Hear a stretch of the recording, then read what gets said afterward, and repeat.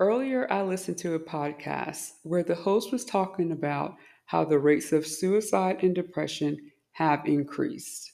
He was reminding listeners to protect their energy. As my day continued, I focused on my own thoughts. Two words came to mind: mental access. Many of us at some point have dealt with depression, which begins with our thoughts and the things we give permission to dwell in our minds. I was feeling tired and wanted to stay in bed. The fatigue was more of a mental tiredness. This made me think about what thoughts I was giving entrance to my mind. Granted, I woke up very early this morning, but my thoughts were not where they should have been.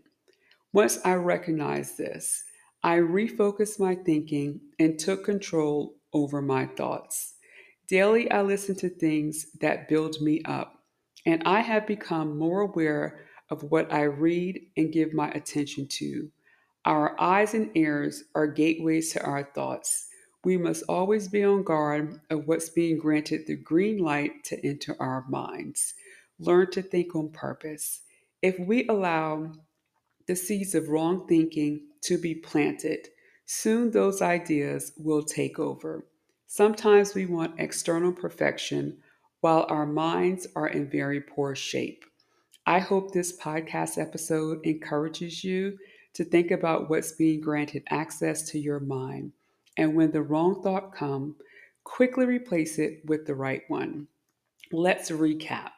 Think on purpose, be aware of what we are seeing and hearing, and quickly replace any thought that should not be granted permission to our minds with positive and hope filled ones.